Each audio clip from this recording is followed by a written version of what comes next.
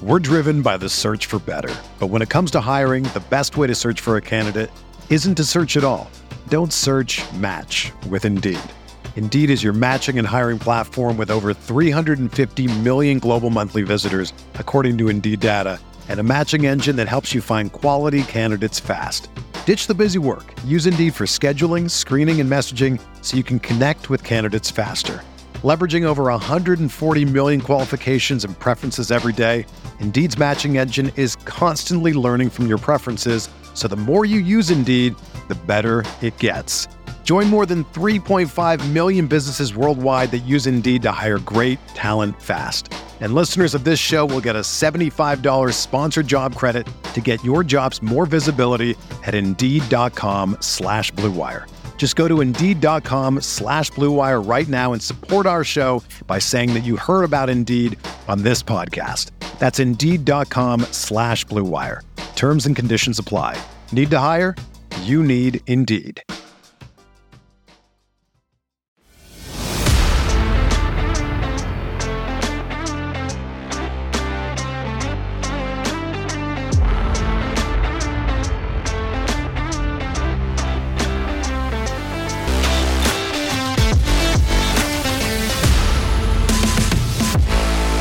Welcome to this edition of the People I Sort of Know podcast. I'm Chase Parham, and today's guest is Neil White. Neil is the owner of Nautilus Publishing here in Oxford. He's also the creator of the Ole Miss Baseball National Championship photo book, coffee table book that is available in stores now. It's a great compliment to my book, Resilient Rebels. You really should buy both of them. We talk about that in the show.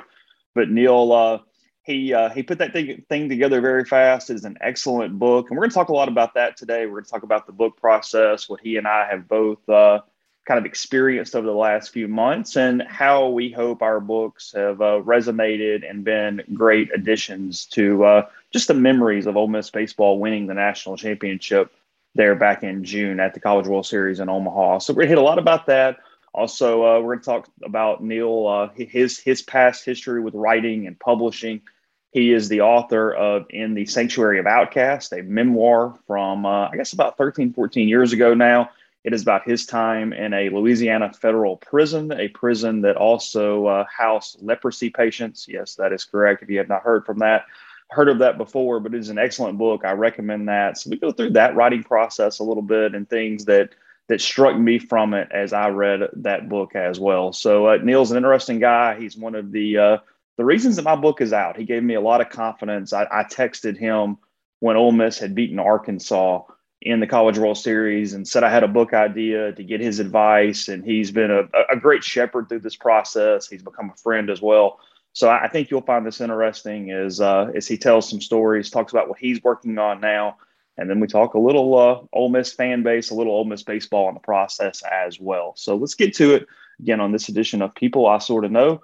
Here's Nautilus Publishing's Neil White. Neil White with Nautilus Publishing now joining us here on the Raptors Music and Food Hotline. Neil, I've been making this, telling this story the whole time. I put it in the book. I had my idea for mine. I sent you a text. I guess the semifinals of the College World Series, Ole Miss had just beaten Arkansas and said, "Hey, I got an idea." And you told me, "Yeah, me too. Just don't jinx it. Shut up and let's talk next week." It didn't get jinxed. It worked out, and you've got yours out. I've got mine out. We're going to talk a little books today. We're going to talk about yourself. I appreciate you joining me, but it's been a pretty fun process since June 26th, hasn't it? It has been, and thank you for having me on, Chase. I appreciate it. Congratulations on your book. Finished reading it on the airplane.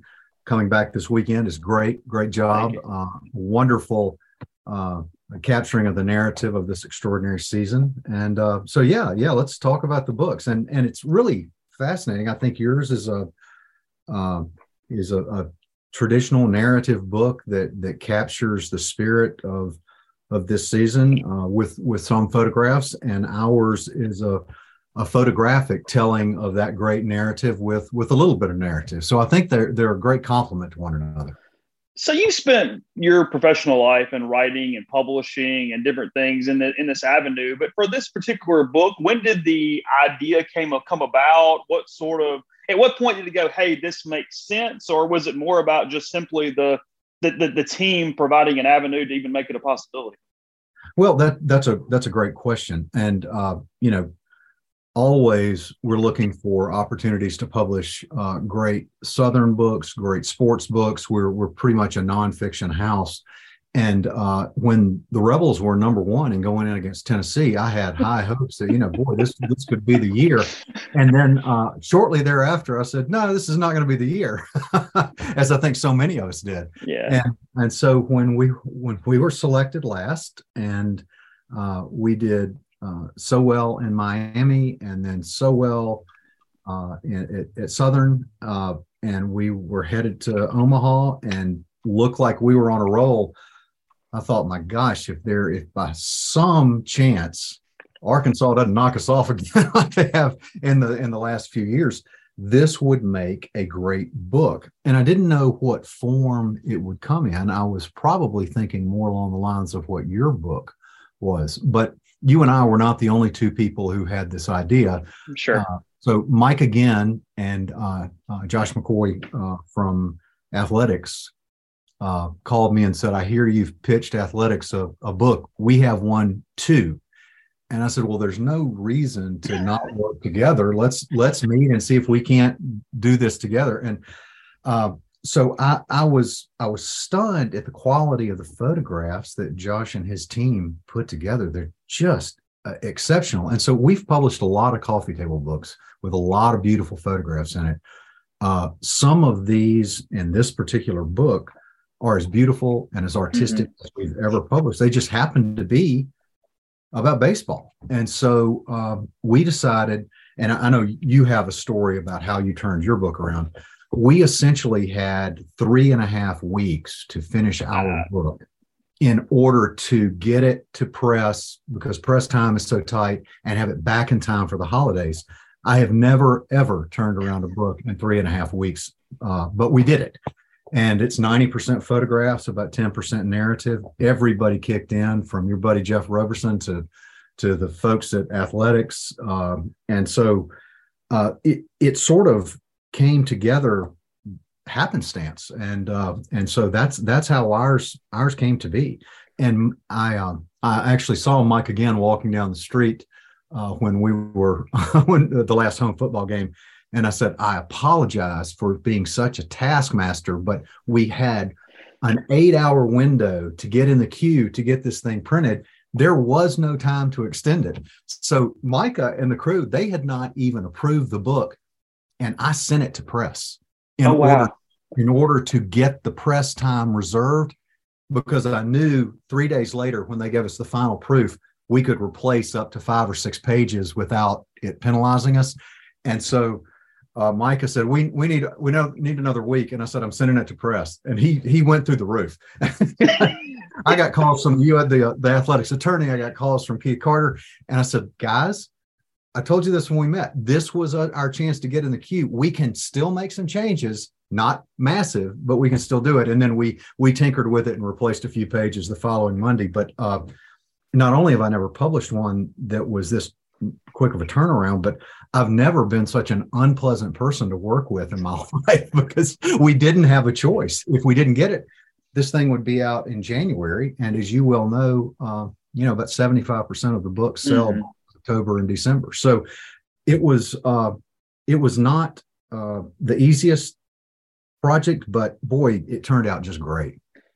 You told me we were in Jackson that you essentially had the email ready, you had the pitch ready as soon as they won the title there on that afternoon. But at that point, did you realize the turnaround that was going to be required?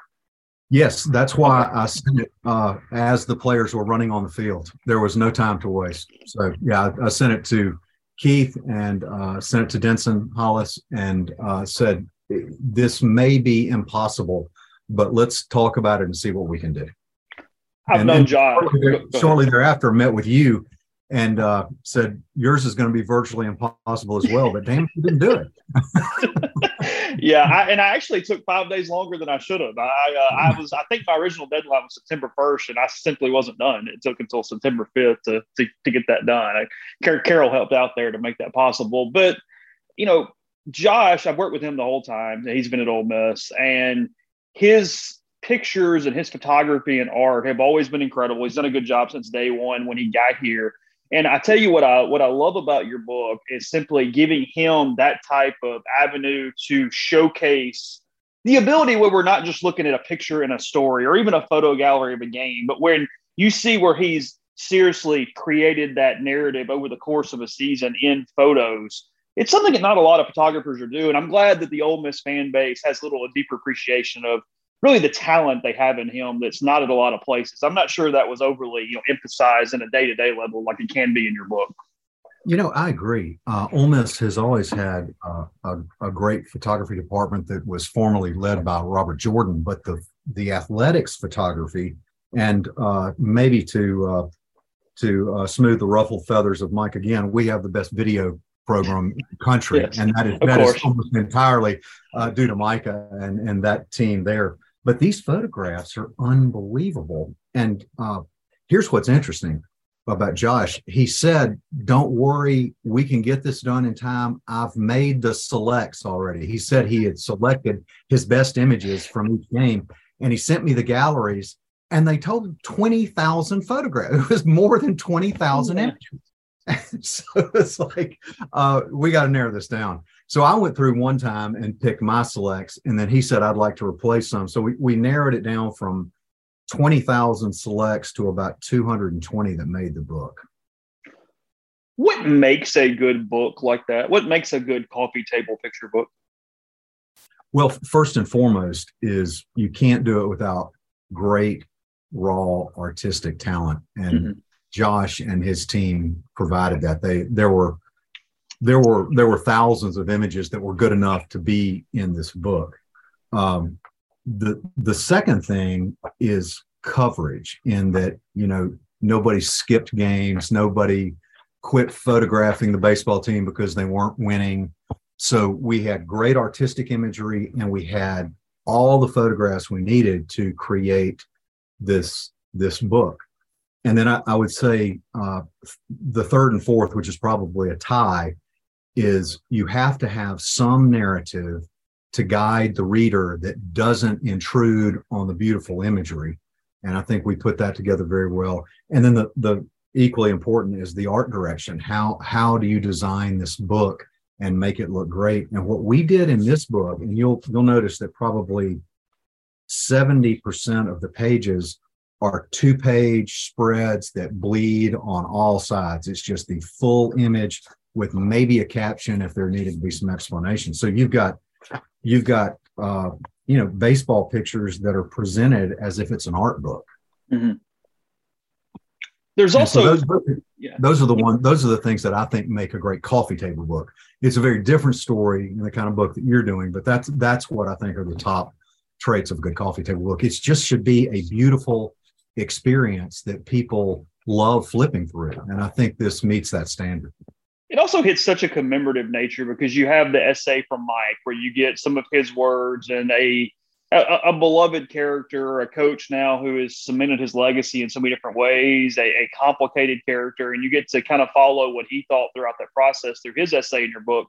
And then also with Tim doing the forward, somebody who, it's rare that you run across somebody who sort of lives up to everything you hear, and then you constantly go around and everything you sort of hear about Tim it matches that. So to have sort of those two guys cemented is the printed words for it. It does add an extra element as well. Absolutely. And they were both so great to do that. And Tim and Coach Bianco both were just fabulous in getting it turned around as quickly as they did. And to give you just another of the hundreds of anecdotes about Tim Elko and what a nice guy he is, we had a book signing on a Friday before a football game, like you're going to have the Friday before the Alabama game at Square Books. And we had lines around the corner because Coach Bianco and Tim were there to sign. And Richard Howarth, who owns Square Books, knew that the line was not going to be through by the time we had allotted. And he didn't want a bunch of angry customers who had been standing there in line for 2 hours and not get books signed. Coach Bianco had to get back for practice and recruits. And he went up to Tim and said, "Is there any way you could stay a little bit longer?" And he just looked up and said, "I'll stay here until everyone who wants a book signed has one." I mean, that's just the kind of guy he is. You don't think they came for you, Neil? You don't think they showed up and wanted to make sure they got your John Hancock on that book? Well, I had two cousins and another distant relative who came in for me, but I think the lines were probably for the coach and the captain. You grew up with it; it's been in your DNA the whole time. But what is sort of your relationship with Ole Miss sports at this point in your life? Well, I'm a huge fan of all the sports, and particularly partial to baseball and football. But I am a fifth generation Ole Miss grad. Everybody before me also graduated from law school.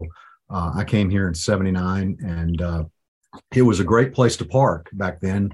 Tuition was $417 a semester, so I stuck around for about 6 years. So I know people from a huge time frame that I was in college with, and I'm just so proud of the history, both the good and the bad, and where we've come, and what the school has become in terms of just a fun place to be a fan. And then you add to it this rich history, some of which is not so favorable about our state, but is about our school. I've co-written a couple of books and edited a couple of books for Robert Kayat, who was on the 1959 and 1960 baseball team, both of whom won the SEC, but they weren't allowed to go to postseason because they might play against a team that had a black player. That was the governor's rule. And so Robert's 1960 team, where he was the captain and the catcher, that team went 22-3 and were primed to win the College World Series had they gone forward. And he wrote a great passage to Coach Bianco and the team, and put it in the front of the book and sent it to him, that this season, for those still living members of that team, it was as if they had won the World Series for them, because they never got a chance to do it. And so this was a full 62 and 63 years after those teams were told, no, you can't compete because we don't want you playing against a black player. They finally felt like Ole Miss had done something that they'd never had a chance to do, and it felt like to them they did it not just for themselves, but also for those teams that could never go before. Yeah, it was what's so rich about the story. It's not even necessarily the losing streak in the middle of the season and the postseason run and all those things, which it makes for a really narrative, interesting thing when you consider the coaching change possibilities and all those. But and I've used this term. I used it in I guess a reprint in the book. I'd written it at the time. For the entire Ole Miss fans base, this was a cleansing in so many ways, to get rid of the negatives, to move on and not be the, hey, maybe, but you actually did it and you reached the mountaintop, and you could take We Are Ole Miss and kind of grind it under your boot and throw it away and all those different things. It's had a remarkable feel to it. I mean, as I've said, I stood there when they won, and I was on the field, and they'd brought the media out, and it was a strange form of writer's block, because it wasn't that I didn't know what to write. It's that I needed to write 47 things at once. You couldn't sort it in my mind on because there is a certain, and now the book brought on so much more of this, and you understand this better than anyone. There's a concrete nature to it and a weight, because it's permanent more than I write stories every day and I'd like to write more long form stuff, but the stories I write every day, they're probably going to be off the page tomorrow. There's not a lot of permanence to that, even though they're staying on the internet forever. But the column or the story after they won the national title was sort of like that too, of, hey, people might frame this. People are going to do this. What are the words that are going to encapsulate this? And I sat there for 2 hours just sort of staring at my computer screen, waiting. I mean, it was the strangest feeling that I don't know that I've had in my 20 years or so of being a journalist.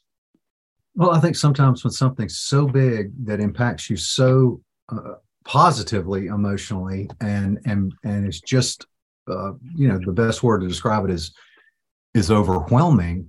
You have to sometimes step back and just give yourself a little time. But you're right. This book of yours, Resilient Rebels, this will be on a bookshelf somewhere in some library on somebody's home 100 years from now. It will be. The pages may be yellowed, it may be dog-eared, but it is.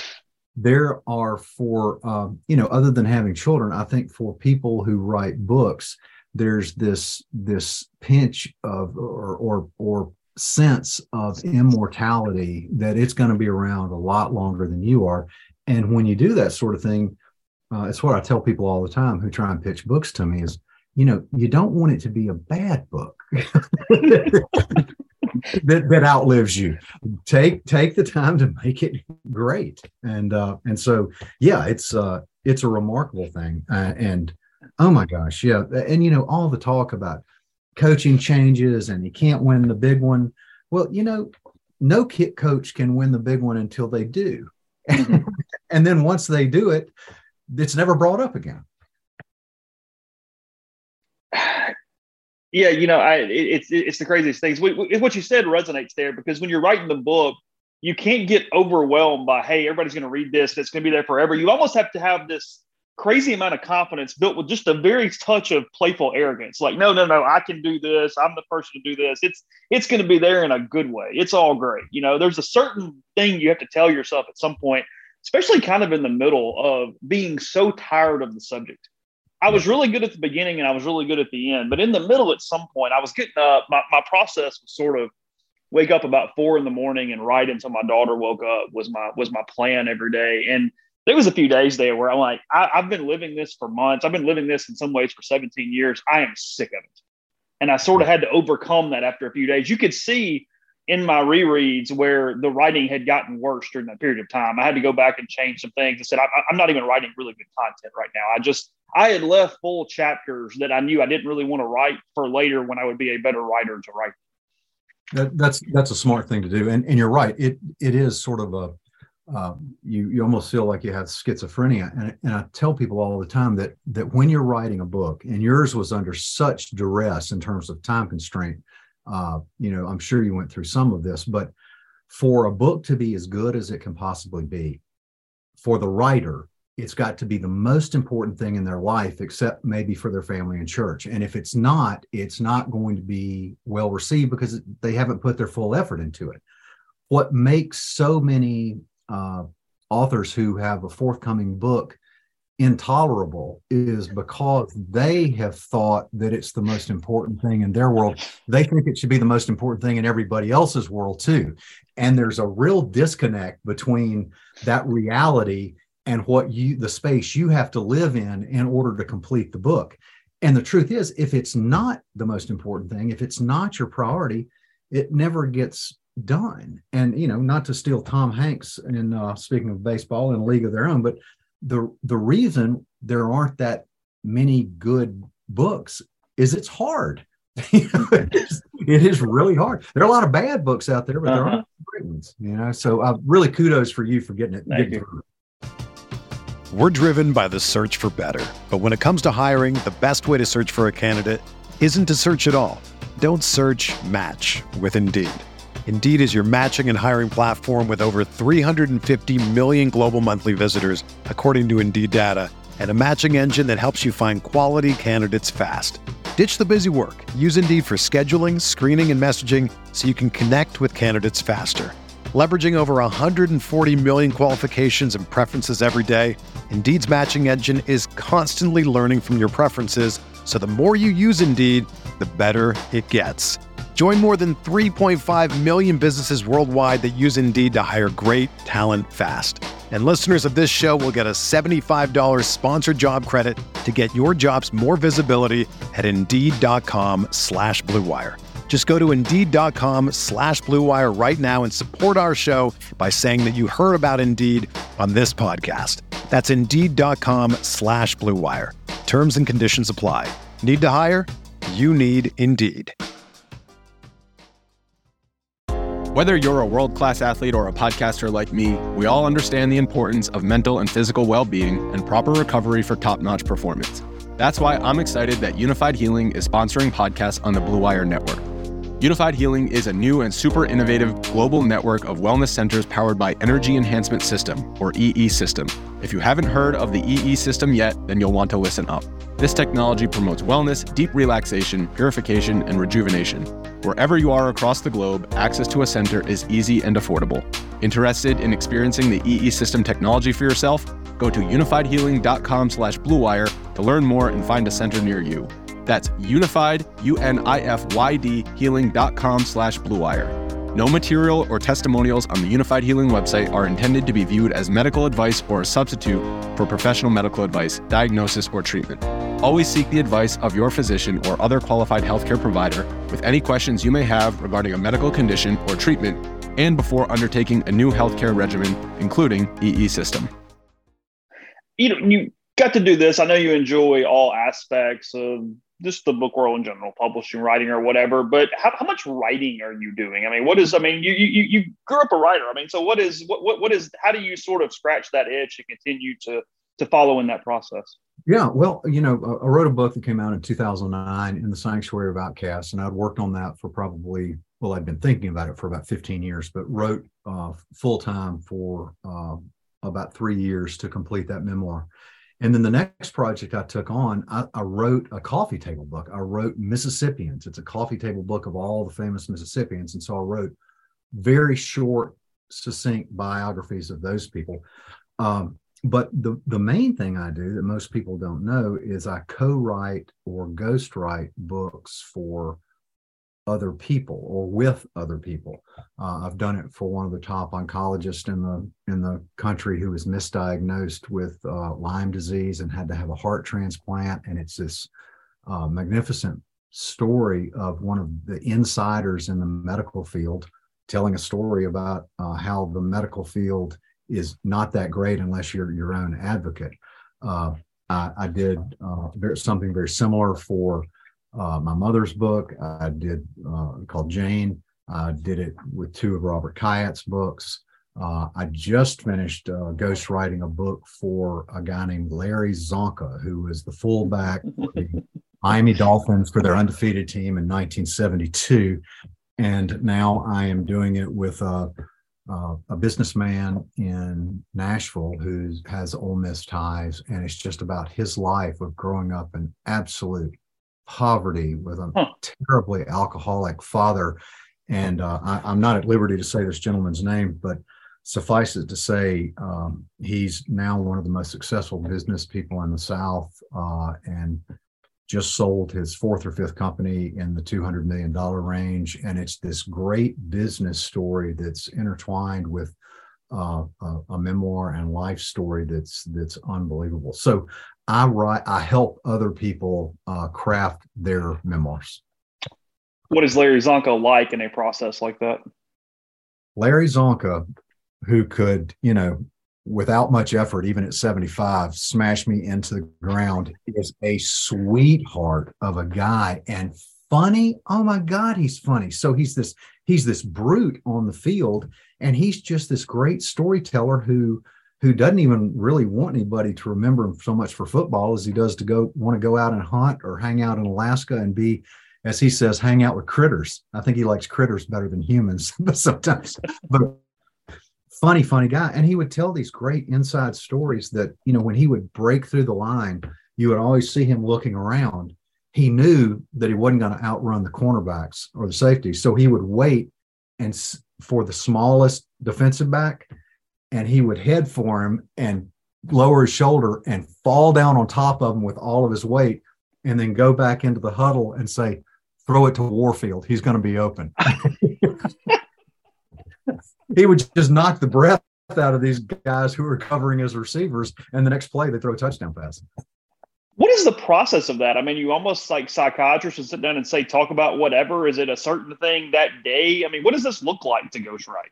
Well, it's really interesting. Most of the people that I talk to don't end up hiring me to do it, because the first thing I say is, are you willing to tell the hard stuff? Are you willing to talk about those things that you're mortified about? Are you willing to tell about your greatest failures? Are you willing to entertain talking about the things that are embarrassing in your life? Because no amount of success and no amount of triumph is worth writing about unless people can experience the lows that you went through. So it is very much like a counseling session at some level. And the more they begin to trust you, the more they're willing to tell. And then it's my job to connect the dots thematically and talk about how this went. So, for example, Larry Zonka played in the longest football game in history at the end of 1971 against the Kansas City Chiefs. 6.5 quarters in an AFC championship game.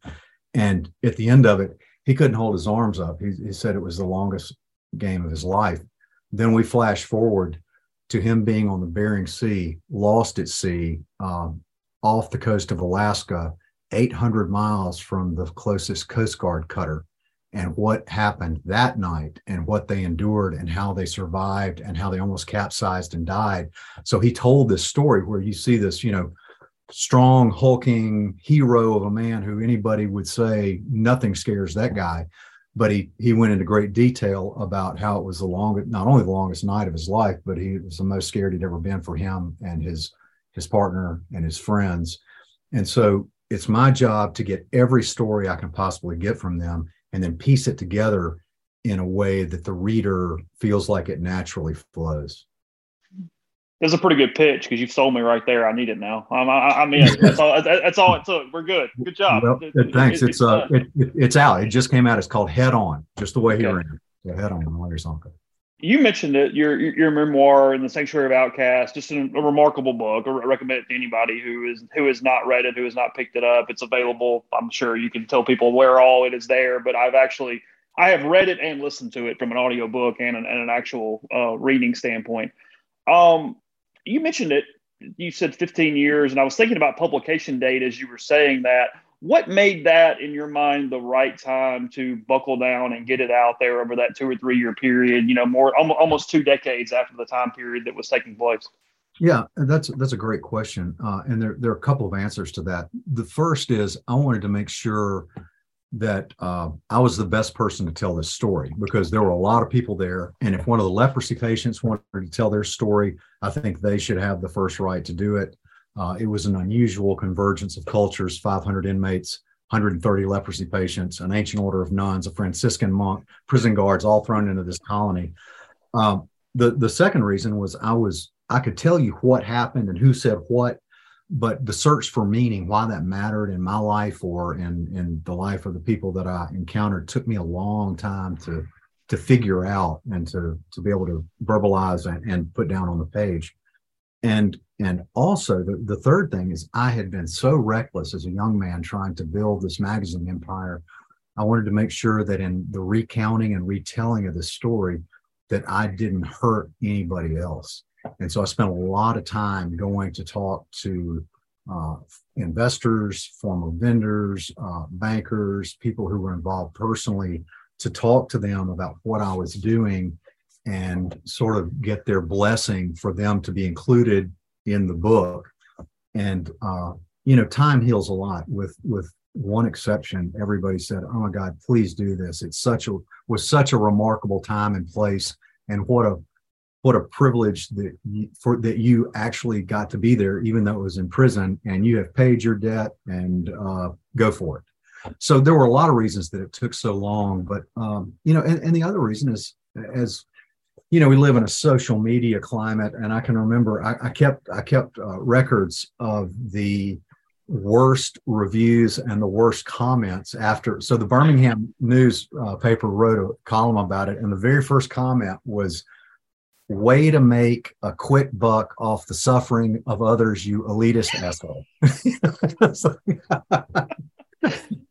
And so, I didn't want to seem like it was like, "Oh, let me get out and do this as soon as I can so I can make a bunch of money." I was trying to tell a good story, and if any of them sold after that, fine, but that wasn't the real thing. By the way, the best headline was from the Dallas Morning News. I've got it hanging on my wall. It says, "Lepers teach humility to a pariah." Oh, God. Yes. So, it was, and I knew going into it that there would be some people who rolled their eyes and didn't think it was genuine or sincere, but, it's a fascinating thing. And you probably won't hear this because yours is so good and positive, and anybody who picks it up is not going to be looking to tear your book down. But for memoirs and novels and that sort of thing, it's the same black words on the same white paper, and different people read it and they bring their own stuff to it. And some give it 5 stars and some say it's the worst piece of trash that they've ever read. that's not on me. That's I did the best I could do, and people are going to read it and bring their own life experience to it.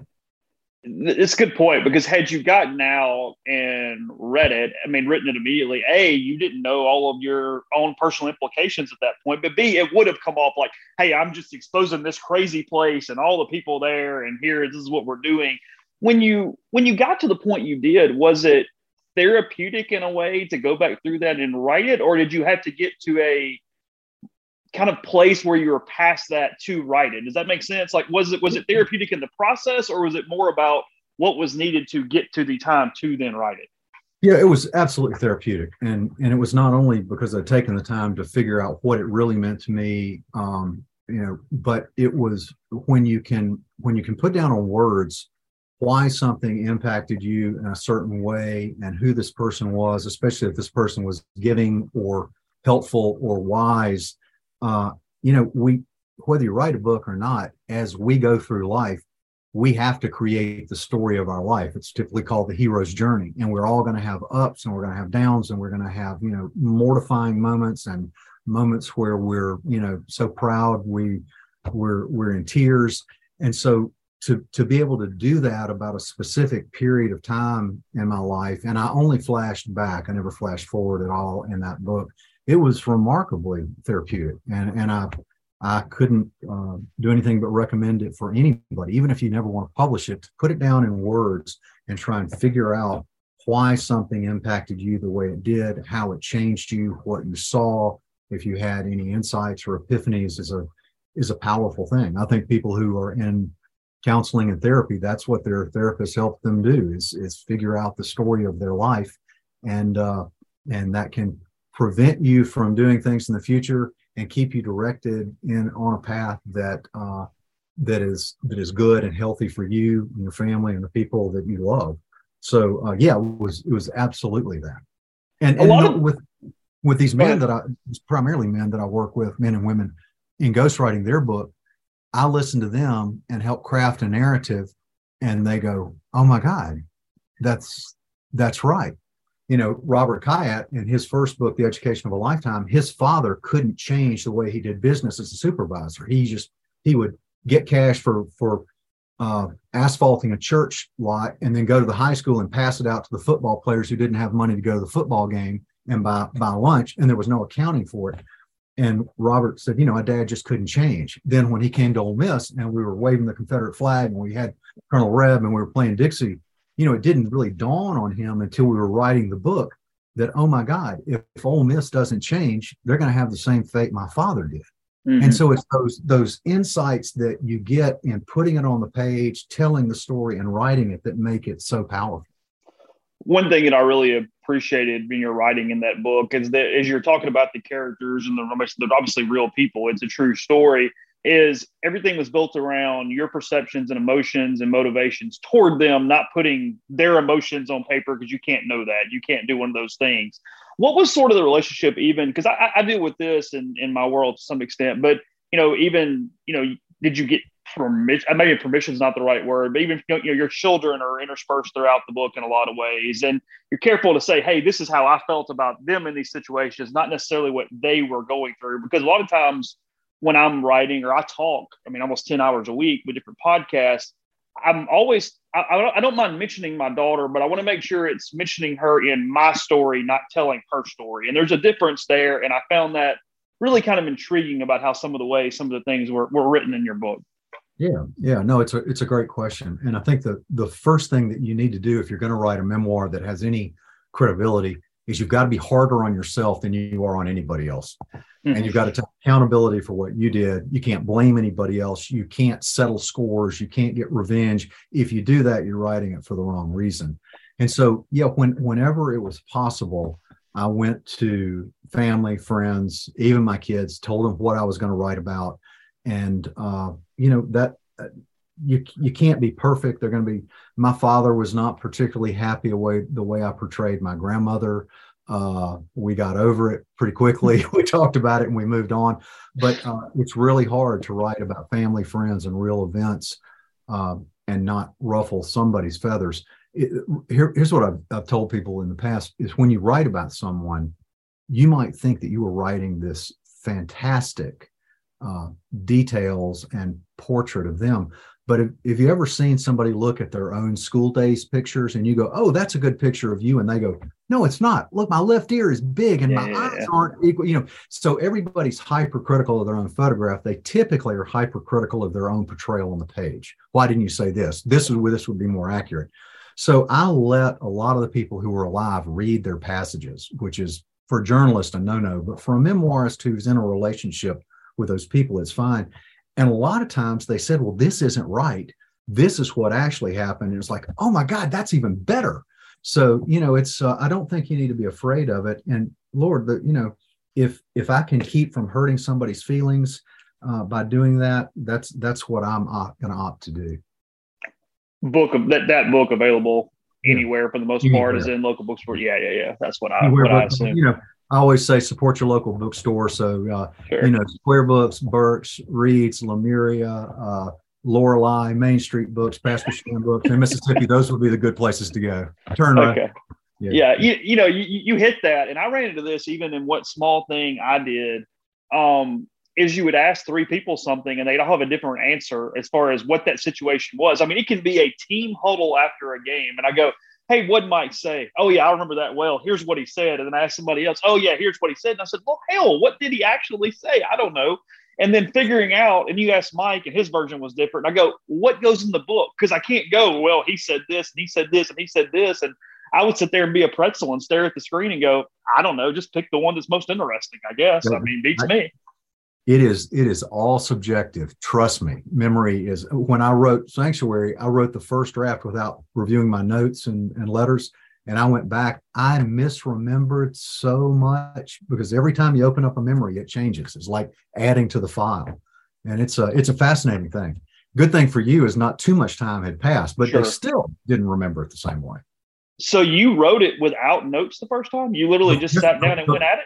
The first draft. Then I went back and looked at all the notes. I mean, this was a long process. It took me about 3 years. And then I would go, oh my God, that wasn't what he said. He said this. But, it was really great to have those as a reference, but I didn't want to get bogged down in the details. I wanted to write it based on the way I felt and remembered it, and then fill in all the specifics and details and facts and get it fact checked.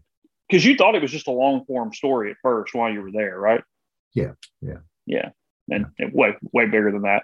So what's next? Getting close to the end. I appreciate the time. Do you have sort of a notebook somewhere with possibilities for nonfiction books? I mean, what does what you do look like as far as trying to plan out future things? Well, I wish it were different, but the first question we have to ask is, can we make money on this book? If not, we go out of business. Then second is, can this book be made great? So the book that I'm working on right now that I'm most excited about is a collaboration with Rick Cleveland. Oh, wow. Okay. Basically going to be a Mississippi football book of records. It's going to be every record from team, individuals, from high school to pro to junior college to the small colleges. And we are going to put in, Rick is doing the feature stories and I'm doing the statistics, with the caveat that, some we just won't be able to get. But it's going to be a book that when you flip through it, it's a history of the most interesting, best record holders in Mississippi football from beginning to end. Wow. Yeah. How long is that going to take? A long time. We knew this was a topic that was going to resonate with people, but has your coffee table book, has this process exceeded your expectations on just reception at this point? I'm not going to give it away. You and I talked about, things selling well and people being very receptive to it. Yeah. It has. In fact, we had to reorder. We've already reordered, and we'll get the restock right after Thanksgiving, and I think we'll probably sell out before then. Because what you have is this unbelievable enthusiasm from the baseball fans. It is a commemorative book. We have the coaches and players being willing to sign it.